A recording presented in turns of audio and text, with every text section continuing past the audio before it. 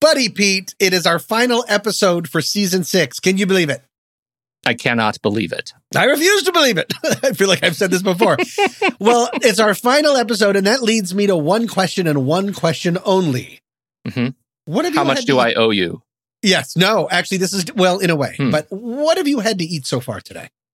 I can tell you, because I don't know if you know this, I'm logging my food right now. I have had a snack-sized Perfect Bar chocolate chip flavor. Huh? I have had 2 cups of black coffee with Califia Farms plant-based vanilla creamer.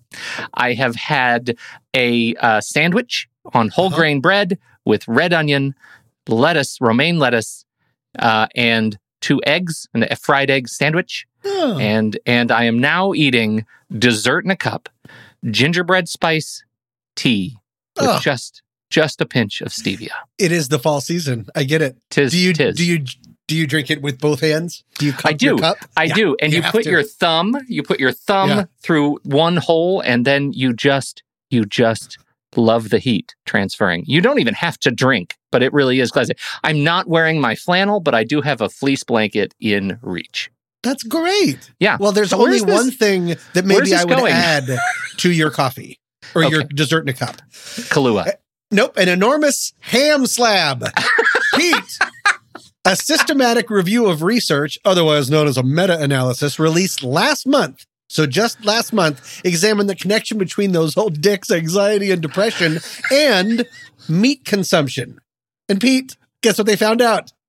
Sorry, vegans! Makes it better. Yes, a study concluded that individuals who consumed meat having lower average depression and anxiety levels than from meat abstainers. Oh no! Oh no, says every animal ever. While the scientists involved warned about making overly casual relationships between eating meat and Phobos, the god of yikes, they said that a small but significant correlation between eating meat leads to a lower level of anxiety. What does this mean, Pete? I thought we were supposed to not eat meat, and I thought that's the way that we were going. But it is because I think it goes back to Neolithic, age, where we had to hunt and kill with our hands, and that it is anxiety inducing having to go hunt for your food, right? It gives you stress. Sure. But the dopamine release when you have satisfactorily killed and consumed meat is an anxiety reducer. That's what I think it is. It is the Phobos god of yikes is actually being is the Wayback Machine. Cavemen known for being so chill. Really, really just the chill. Chillest of us. And they do this, and we know this now. They eat some sort of a thing, like a goat or a Yeti or something, and then they sleep pile, they climb into a pile by the fire, and they get by the fire, and that is a chill experience. And I think that's what we're saying is that meat eaters sleep pile, and that's what's missing from vegans. They are isolationist eaters. Interesting. Okay, so, as I mentioned, this is the last episode for this season, so we still have a whole episode to do, but, maybe during the break, everybody, sleep in a pile and go punch a cow in the face. Let's do this.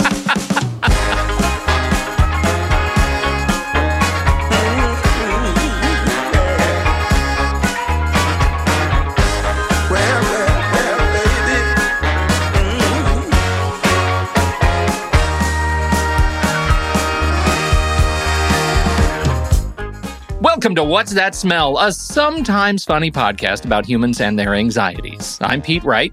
And I'm Tommy Metz III. And each and every week, we drag one of our deepest, darkest anxieties into the light to share it, learn about it, and hopefully laugh about it with all of you. Reach out, because now is the time. We're going into hoarding mode right now because we're taking a little break. We're taking a wee break before 2022 when we come back with a season 7. We are coming back with a season 7. We're coming back with a season. Yes, we are coming back with a season 7, and now's the time. Now's the time where I need your anxieties, and I need double of them now because Tom may or may not be present, and that's a joke. He will be present, and then you send us your anxieties at whatsthatsmell.net, and once you do that, then we have them, and we will have fodder for a whole new season of What's That Smell, season 7. The Giving Never Stops is going to be what it's called. Season 7, The Giving Never Stops. Never stops, never stopping. And with that, I'll go first.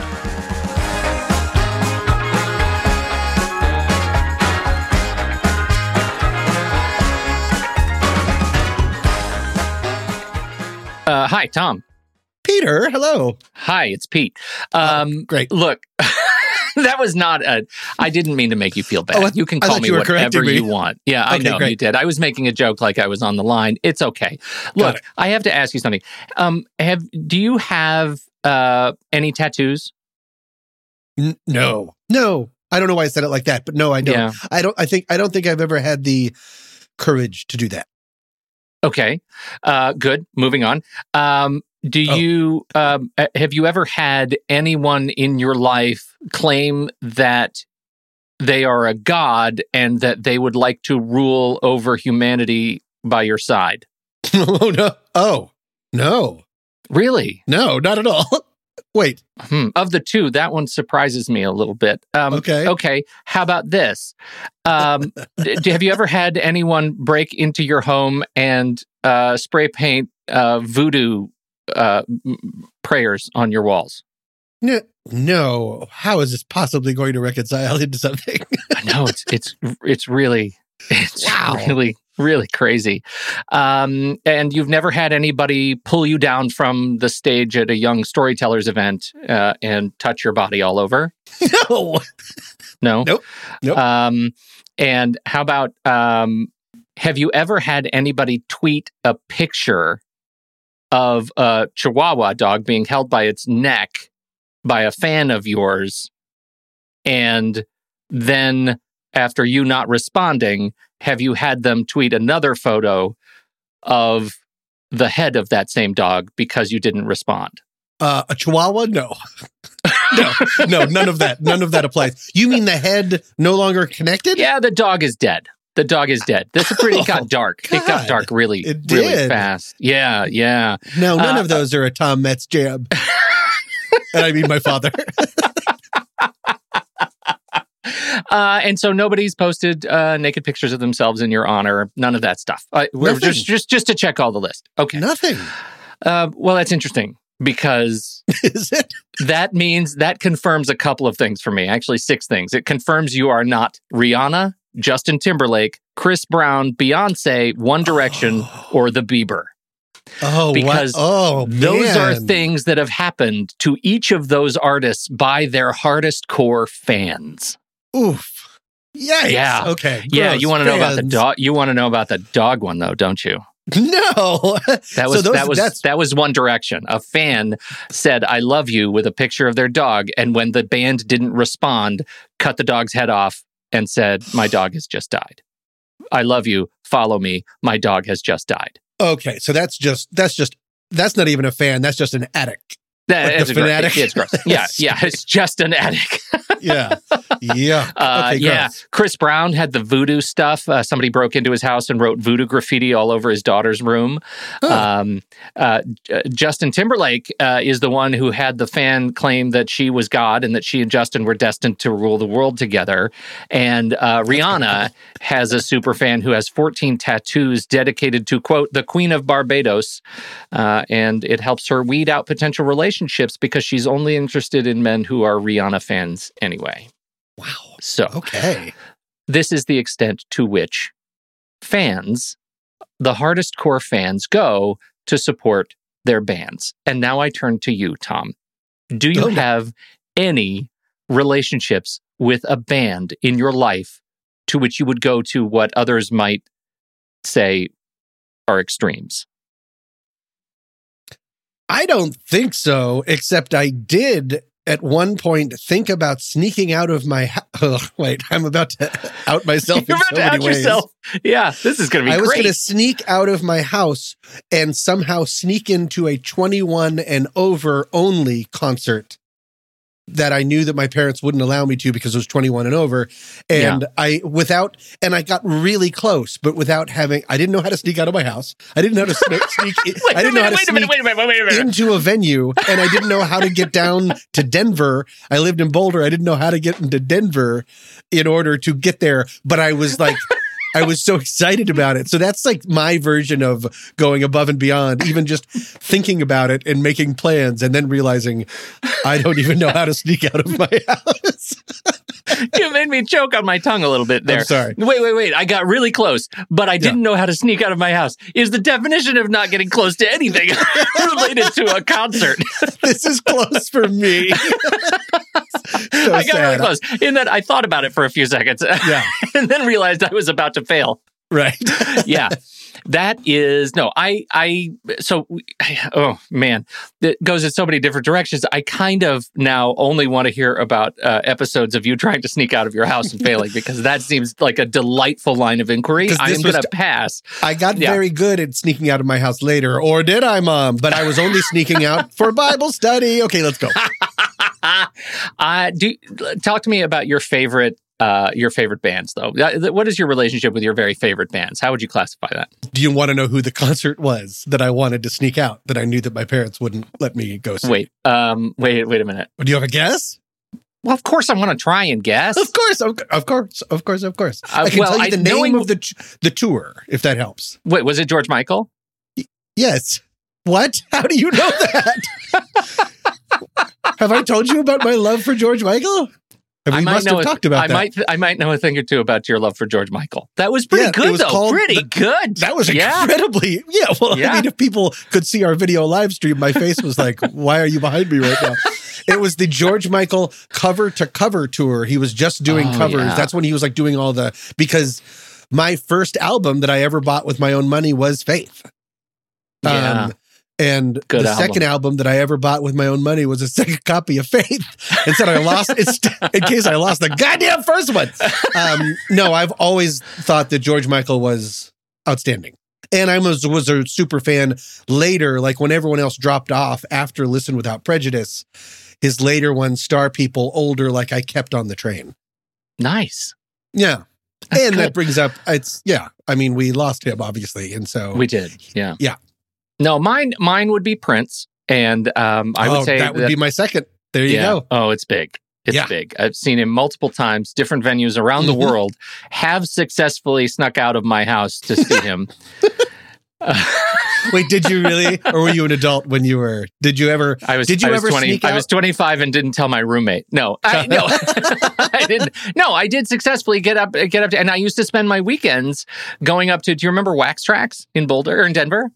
The vintage record store, Wax Trax. I don't think so. And we used to go. I used to collect they had the greatest, I don't know what sort of BMG Border Mule they had, but they were constantly getting amazing vintage classic bootleg vinyl and eventually CDs. Oh God, old.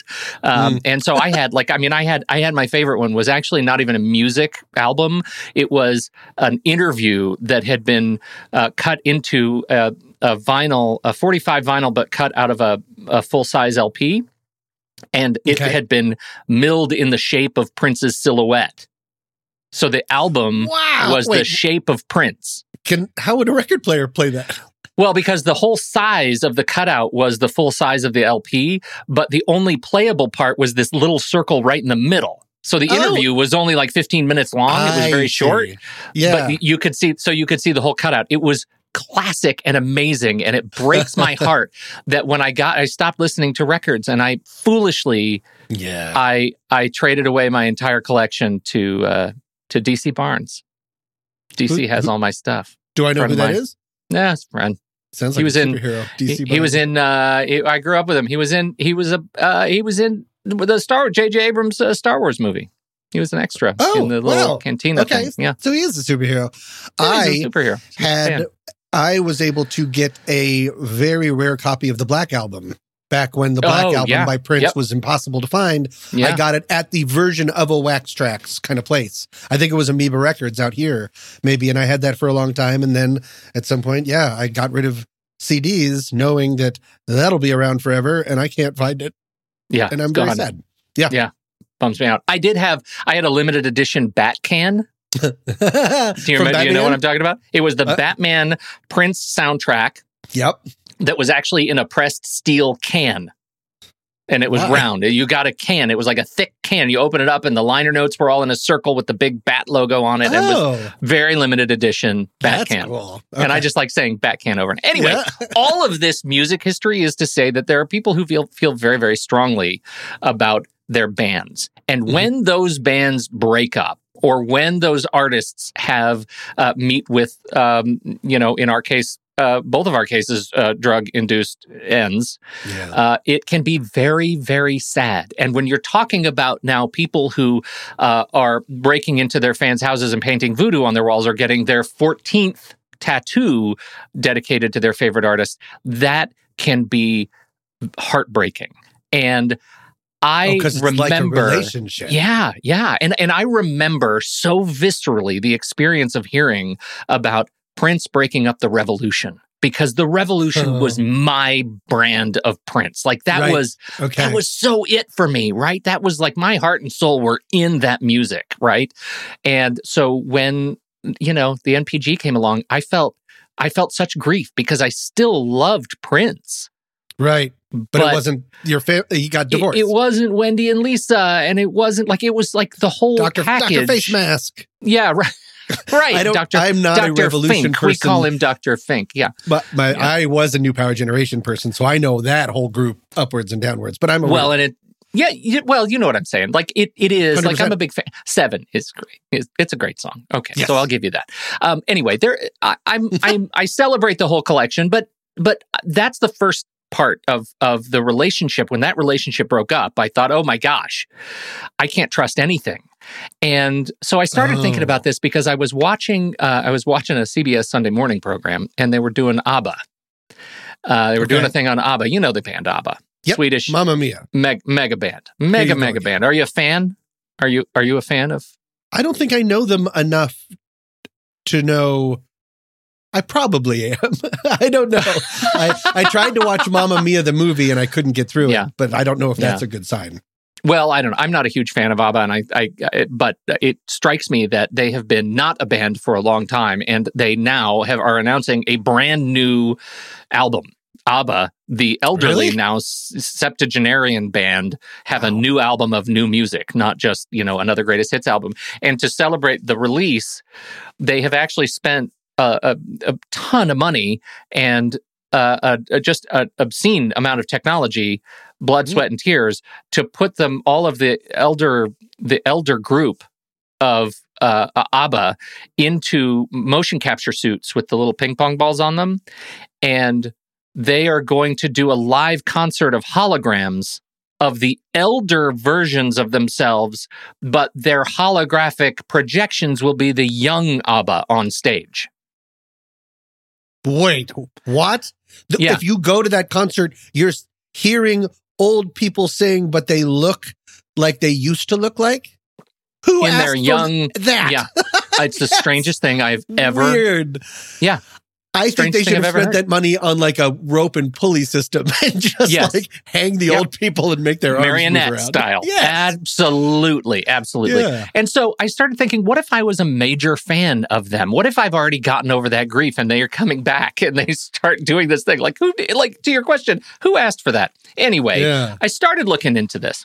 There is no real anxiety term related to this, but when you start looking at fan reactions to their favorite brands or favorite bands breaking into pieces, it really does line up with the stages of grief that you go through with a serious interpersonal relationship breakup. A fan has the same sort of chemical bonding to the band that they do to a significant other, to an individual partner in their relationship. Really? Yes. So a fan relationship breakup of a band goes through all of those stages and can go into that state of madness where you just can't trust anything anymore. And at a certain age, that can be deeply impactful.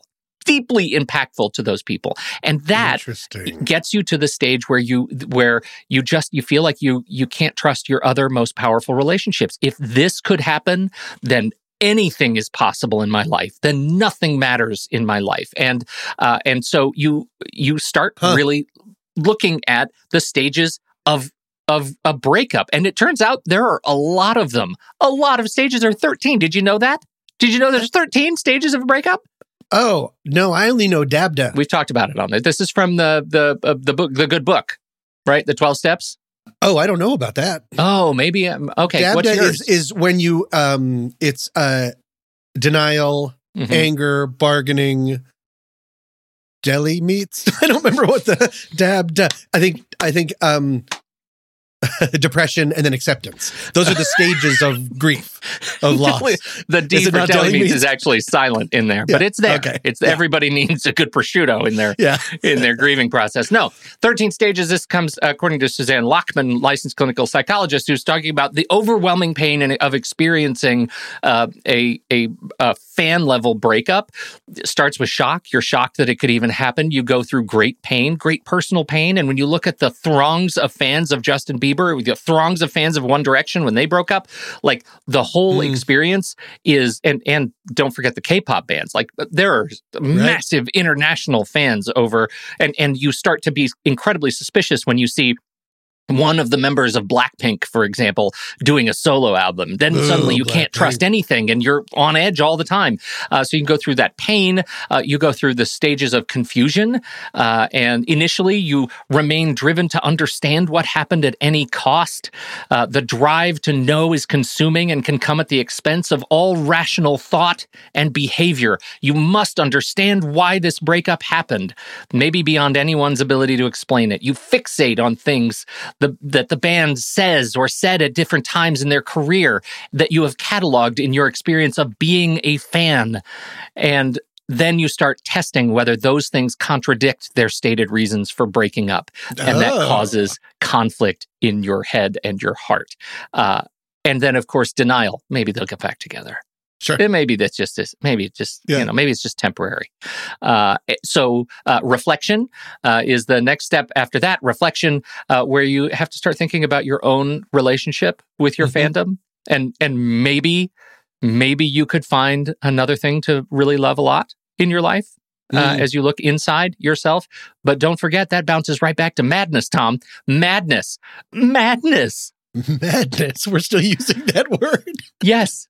Yeah, madness. They call it bonkers. This is Eddie. That's what the B stands for in Dabda's. Bonkers. Bonkers. Eddie Corbano is a therapist and expert in the field of breakup recovery, and says this particular relationship, first, you really, really want them back together. Right. You really want them back together, and you start rearranging the world in order to frame a future in which they are back together. You start living your life as if you have undone all the things that led to their breakup in order to fix them going forward. And madness is, as he says, stupid and inexplicable, but you are starting to accept that the band is not together as a result of going through and achieving the other side of this stage. And finally, anger and rage is all, obviously you have to go through the anger phase, but then you go into what he calls autopilot. You start feeling numbness. And you have to know, there are 13. We're at stage 8. 13 stages. What? We're only at stage 8. Okay. Numbness is autopilot. Acceptance is when you finally realize this is the truth, this is the way the world has rewritten itself around me, and my fandom is a way to celebrate. I'm going to have to be able to celebrate the catalog that has passed, because I'm never going to get a catalog in the future. And then grieving, where you actually get to be sad about that new reality. Recognition that you are over that. Taking responsibility. We're at stage 12. Stage 12, taking responsibility of your own future fandoms and letting go. Realizing that your emotional attachment to the property is no longer serving you in your future. So that's a lot. Dabda, yours was yeah, that is quite an acronym to try to remember. That's quite enormous. An acronym. And you know what that really, what it seemed to have a lot akin to, and this is, I don't know from personal experience, but in addition to a breakup, it sounds a lot like a divorce. Yes. That's what and one of the differences, because I was like, oh, the difference is you don't have any say in it. You didn't do anything. Yes. But in that list. No control. No control. But in that list, you still had that thing of like, maybe it's somehow my fault if there's something that I can go back and change. I am lucky to have not gone too far down a road like that. Yeah.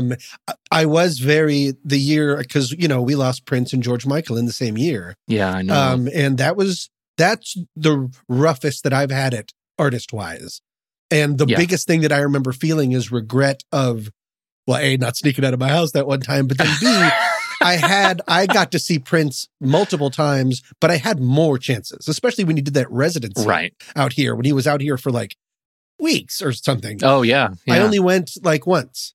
And so the fact that he was all of a sudden was gone was like, oh, I'm never going to be able to do that again.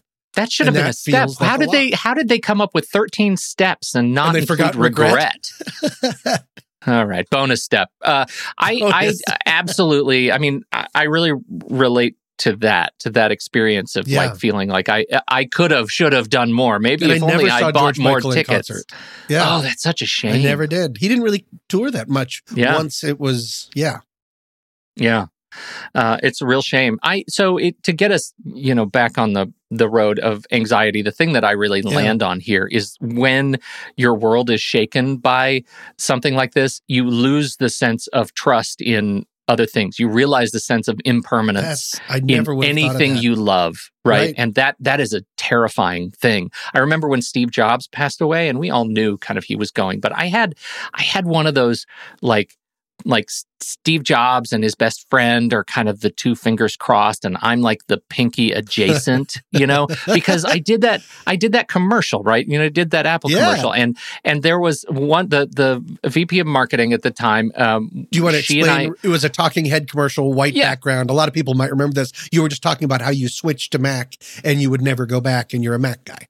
You can look it up on the internet. You can. It's on the internet. And so, but the whole thing about that, when he died, I reflected back on this piece, and I'd written this essay the day he died, and it was called, or it was the week he died, and it was called like Steve Chose Me, right? Because this was back in the day when he had a very, very active role in every bit of communication that left Apple, and I was such a fan of the products that it hit me like in my heart that this guy that I was such a fan of watched something that I did, and out of thousands of submissions said, I want this guy. I want this guy to be on the homepage of our website. I want this guy to be like, that was a degree, that like really the 6 degrees. It was connection. Like 1 degree, I never met him myself, but, but it was one of those things that was incredible to just lose Steve Jobs because of my fandom of him as a technologist and a thinker. And that, I think that causes me to hold my fandom at arm's reach for others today. Oh, because you don't want to be too vulnerable. Because I don't want to be burned. Yeah. Right.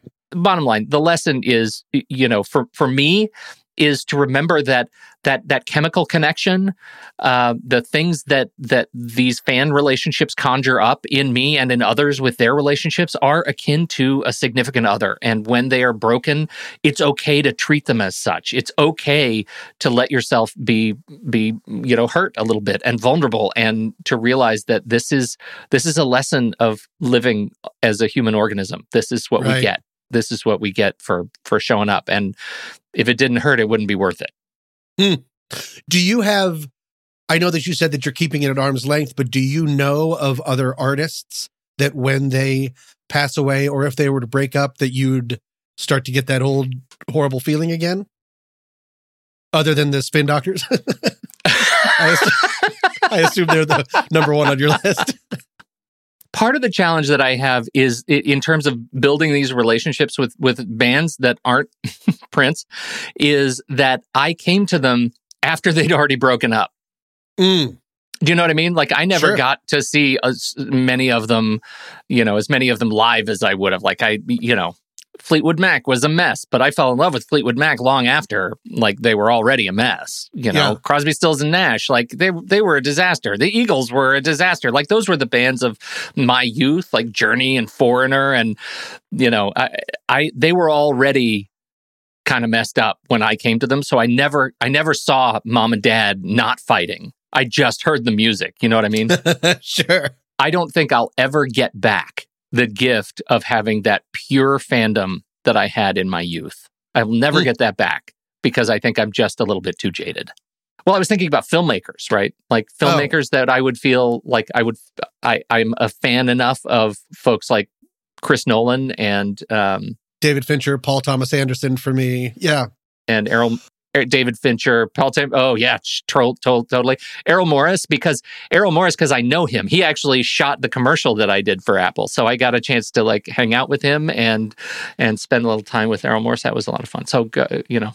But going back to music, I have one that I want to admit because I want to make myself as vulnerable as possible. Oh, good. This is one that when other... Is it Bananarama? It is not Bananarama, but it might as well be Bananarama, Pete. When I had friends listening to like Nirvana and Pearl Jam and stuff, I, to this day, unironically really enjoy this guy's music. And I think this will be a weird one because when he passes, a lot of people will probably make a bunch of jokes. And I like legitimately think he was always incredibly talented and I loved his album. Do you want to know what it is, Pete? So I don't know. Is it going to change? Is it going to change our relationship, me knowing this? It might, but we have to be honest about things. Yeah. I have an unironic love for the music and I have of Rick Astley. And I'm not joking. Rick Astley of Rickrolling fame. Yeah. I think his voice is outstanding. Some of his later music, like Stay, and he has one called Cry for Help, which is like legitimately good. And yeah, I think when he passes away, if I'm still of this earth, that will be like a weird, rough one. When I'll be depressed and the rest of the world will be making jokes. And I just wanted to make sure to say that on a podcast. As I continue to use this podcast to be as undateable as possible. Just trying to imagine, like, what other podcast would you tune in and hear? I really like Rick Astley, but I truly celebrate his later work. I know. I'm so undateable. What's the opposite of Tinder? That's what I'm making this podcast. I'm making this podcast like a wet washcloth. That's what this podcast is for me.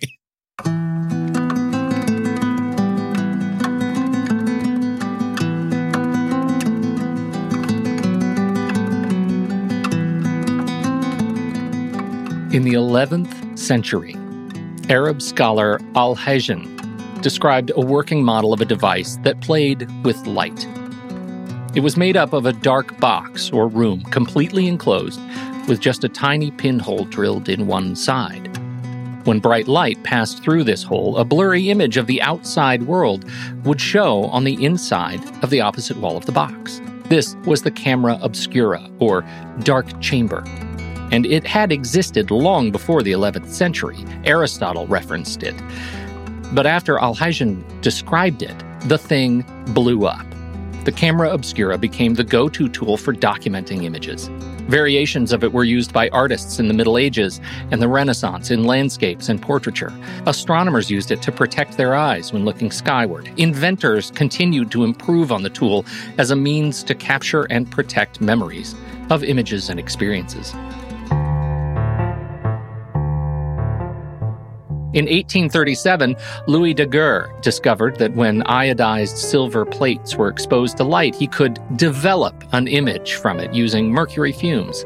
This was a big improvement over the hand-traced images of the camera obscura, and daguerreotype found a home in a booming portrait industry in the U.S.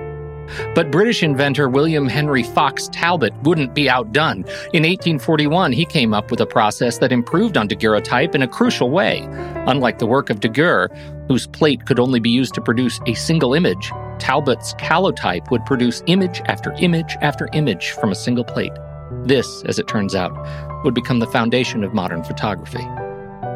But what about the wet colloiding process, you ask? And don't forget the great run on dry plates of 1871, Pete. And how could you leave out flexible roll film and autochrome and the Canon 5D Mark II? I know, you're right. All of these are foundational to the evolution of the capture of images, and each has contributed powerfully in helping us to cement our memories in the bedrock of time. But why should you have to do all that work? Not when we've already done the work for you. It's the final episode of the main season of What's That Smell, the sometimes funny anxiety podcast, and we know you've worked hard to take notes and draw tiny pictures to trigger your own memory of the powerful lessons of each episode. But you shouldn't have to do all that. We've already saved your memories as a podcast. And thanks to the support of the What's That Smell Panic Pals, you can jump back in time and relive each episode anytime you want. What's more, if you decide to become a Panic Pal yourself, you can watch the live streams of every episode this season, and you'll soon be the recipient of a fine envelope of promise, stickers, coupons, and a love letter of friendship from us. Finally, we are going into overtime for Season 6 with new episodes coming someday soon-ish. Alas, those are only for Panic Pals. So visit whatsthatsmell.net today and pledge your support for the season you just heard. Get those live streams and send a message that you're in for us to keep doing this ridiculous thing for another season, early 2022. My God, I just said 2022.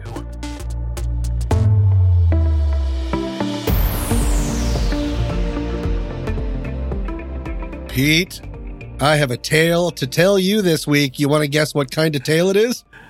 A spooky story. It is harrowing. And in honor of this... God. Yeah, it's really the one word I've used every single episode. Totally biffed it. Yeah, I got the mood. Yeah. But wow, okay. It is harrowing. And in honor of this being our last ep for this season, I thought we'd act out this scene together, unprecedented. So I have sent you a script. But before we start the script, I want to set the scene.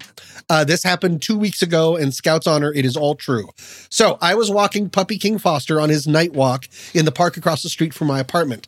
It was dusk, so there was light in the sky, but it was very hard to make out any facial features. This will be important later.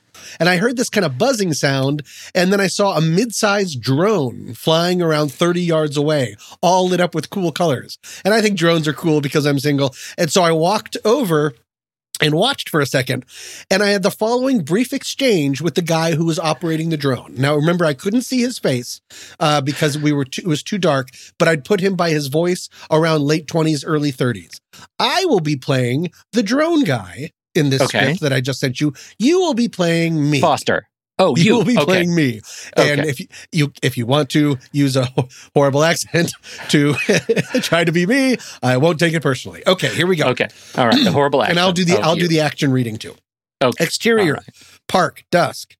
Hey. Oh, no, that's you. Okay, you're me. Yeah, it says it's your name, but again, I'm you. I know. And also you wrote it. So okay. So you just walked up to drone guy. Yeah. Go for it. Hey, that's really cool. Yeah. You're what? That's going to be, that's me? I don't sound like that at all. Okay, I'll let you go. I'll let you do it. Okay, I'll let you go. Okay. I've got it. I think I've got it in my head. Hey, that's really cool. Yeah. I love how it lights up. Yeah? Watch this, bro.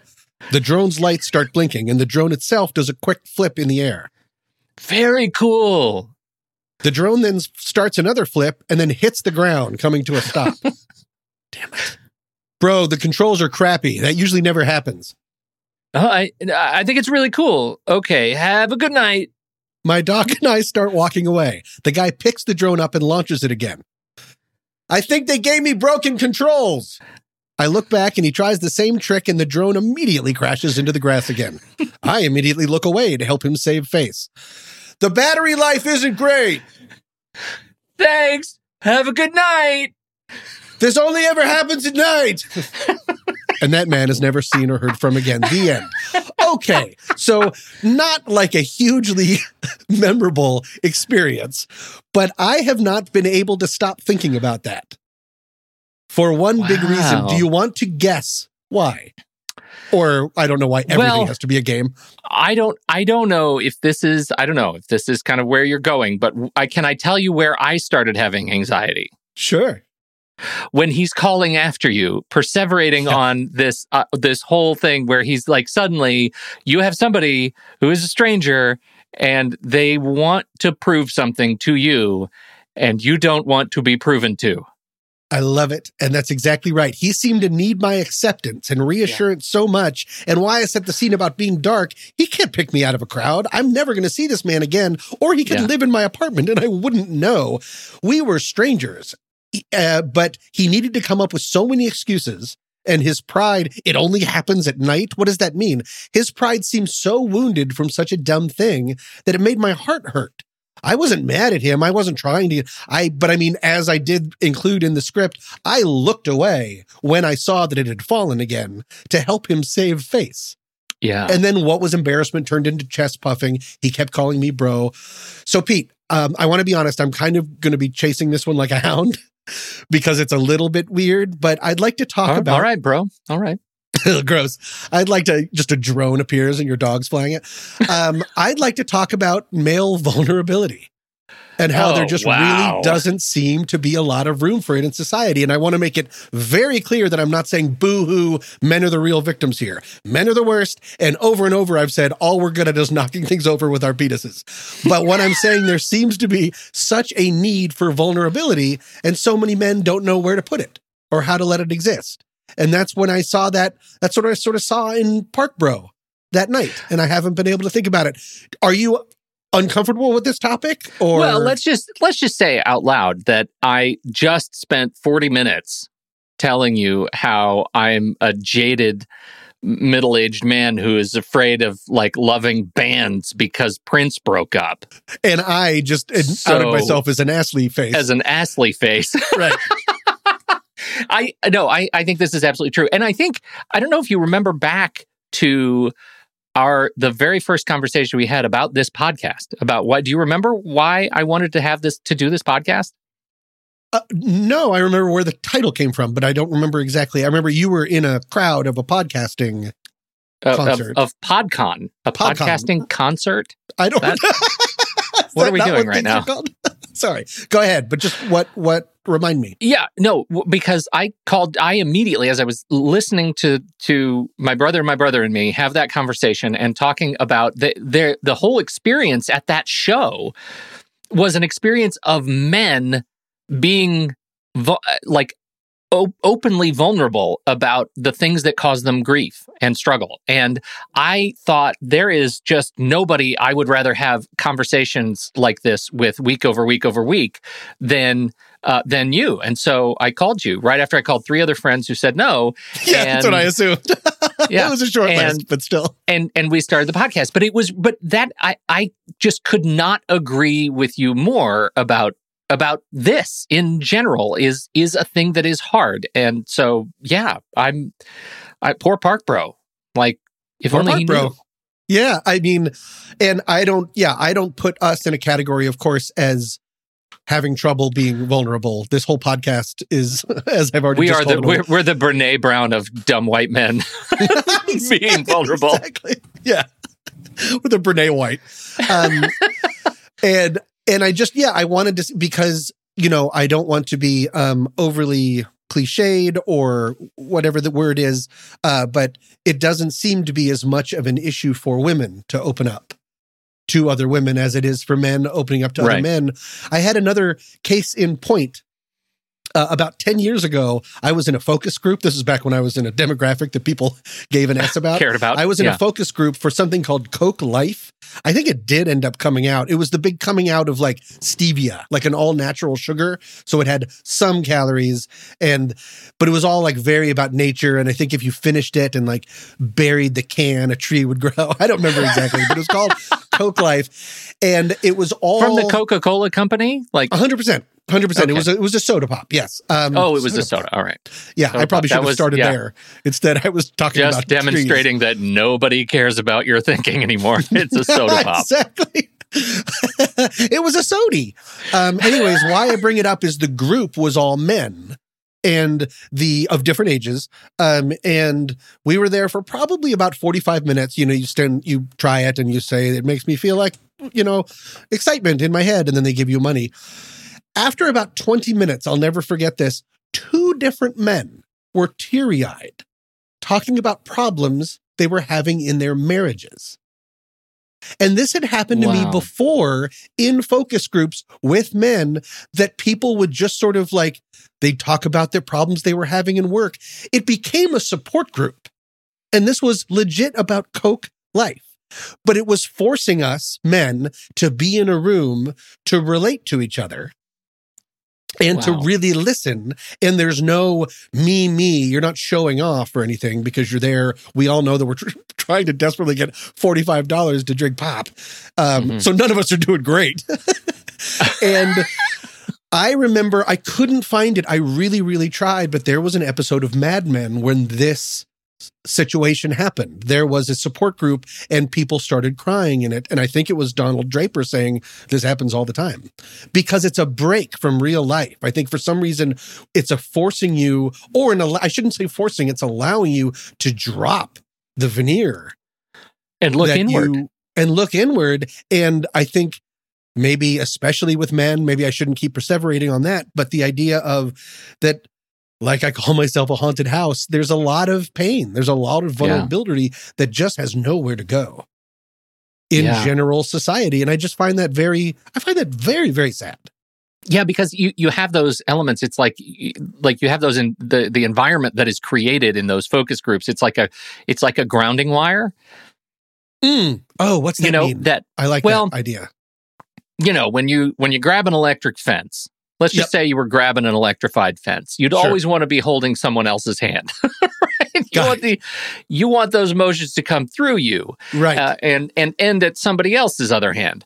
And so in this case, you think, okay, if I'm going to feel the emotion, suddenly I'm at the end of my rope. You're asking me to look inward at how I live my life in a way that I don't do every day.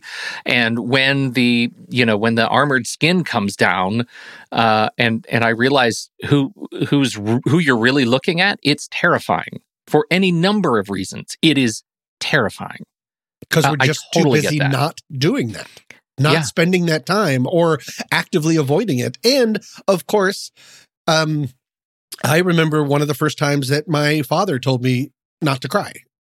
That boys don't talk cry. About that. Yeah. Yeah. I don't remember the exact time. I mean, I know I just said the exact opposite. You did. I know that feeling of, I believe it involved me falling off my bike. And there was just not and he's a very vulnerable person and is a wonderful guy, but there was always talk like a big boy. Do this. Boys don't cry, kind of little stuff underneath things, because that's how he was brought up. And so I get it. And do you remember the first time you ever saw your dad cry? I do. I absolutely remember. And isn't that interesting that that's burned in my memory? And that's an example of why, yes, we lost an uncle and he found out, and I walked in and he was crying on the couch holding a picture of the person. And that is burned. And this was our old house on Talisman Drive in Vienna, Virginia. This is so long ago. And yet I remember the lighting. So I'm really glad that you brought that up, because that shows, even though I call myself such an ass-ly face and I'm very vulnerable, it's still, I have that burned into me. And I think that's just a part of growing up male. And that's the thing that needs to get out there. I know I'm sort of stating the obvious, but I just want to say it out loud, is vulnerability needs to be separated from being feminine or effeminate. These are not the same things. And being feminine or effeminate is also not bad, but I'm just saying being vulnerable doesn't mean being feminine or effeminate. Vulnerability doesn't mean weakness. Yeah, because, I mean, you just said it. Like, it doesn't, feminine or effeminate, that's not even how I hear it. I hear it as the derogatory use of girly, which is so damaging on so many levels. Like, being vulnerable is not gendered, right? Right. It is agendered. There is no gender associated with it. If you're doing it right, you're not even thinking about gender. Correct. Yeah. Right? But instead, guys are stoic and talk about sports or whatever. Yeah. Sports, penises. Right. No, I knocked over another vase.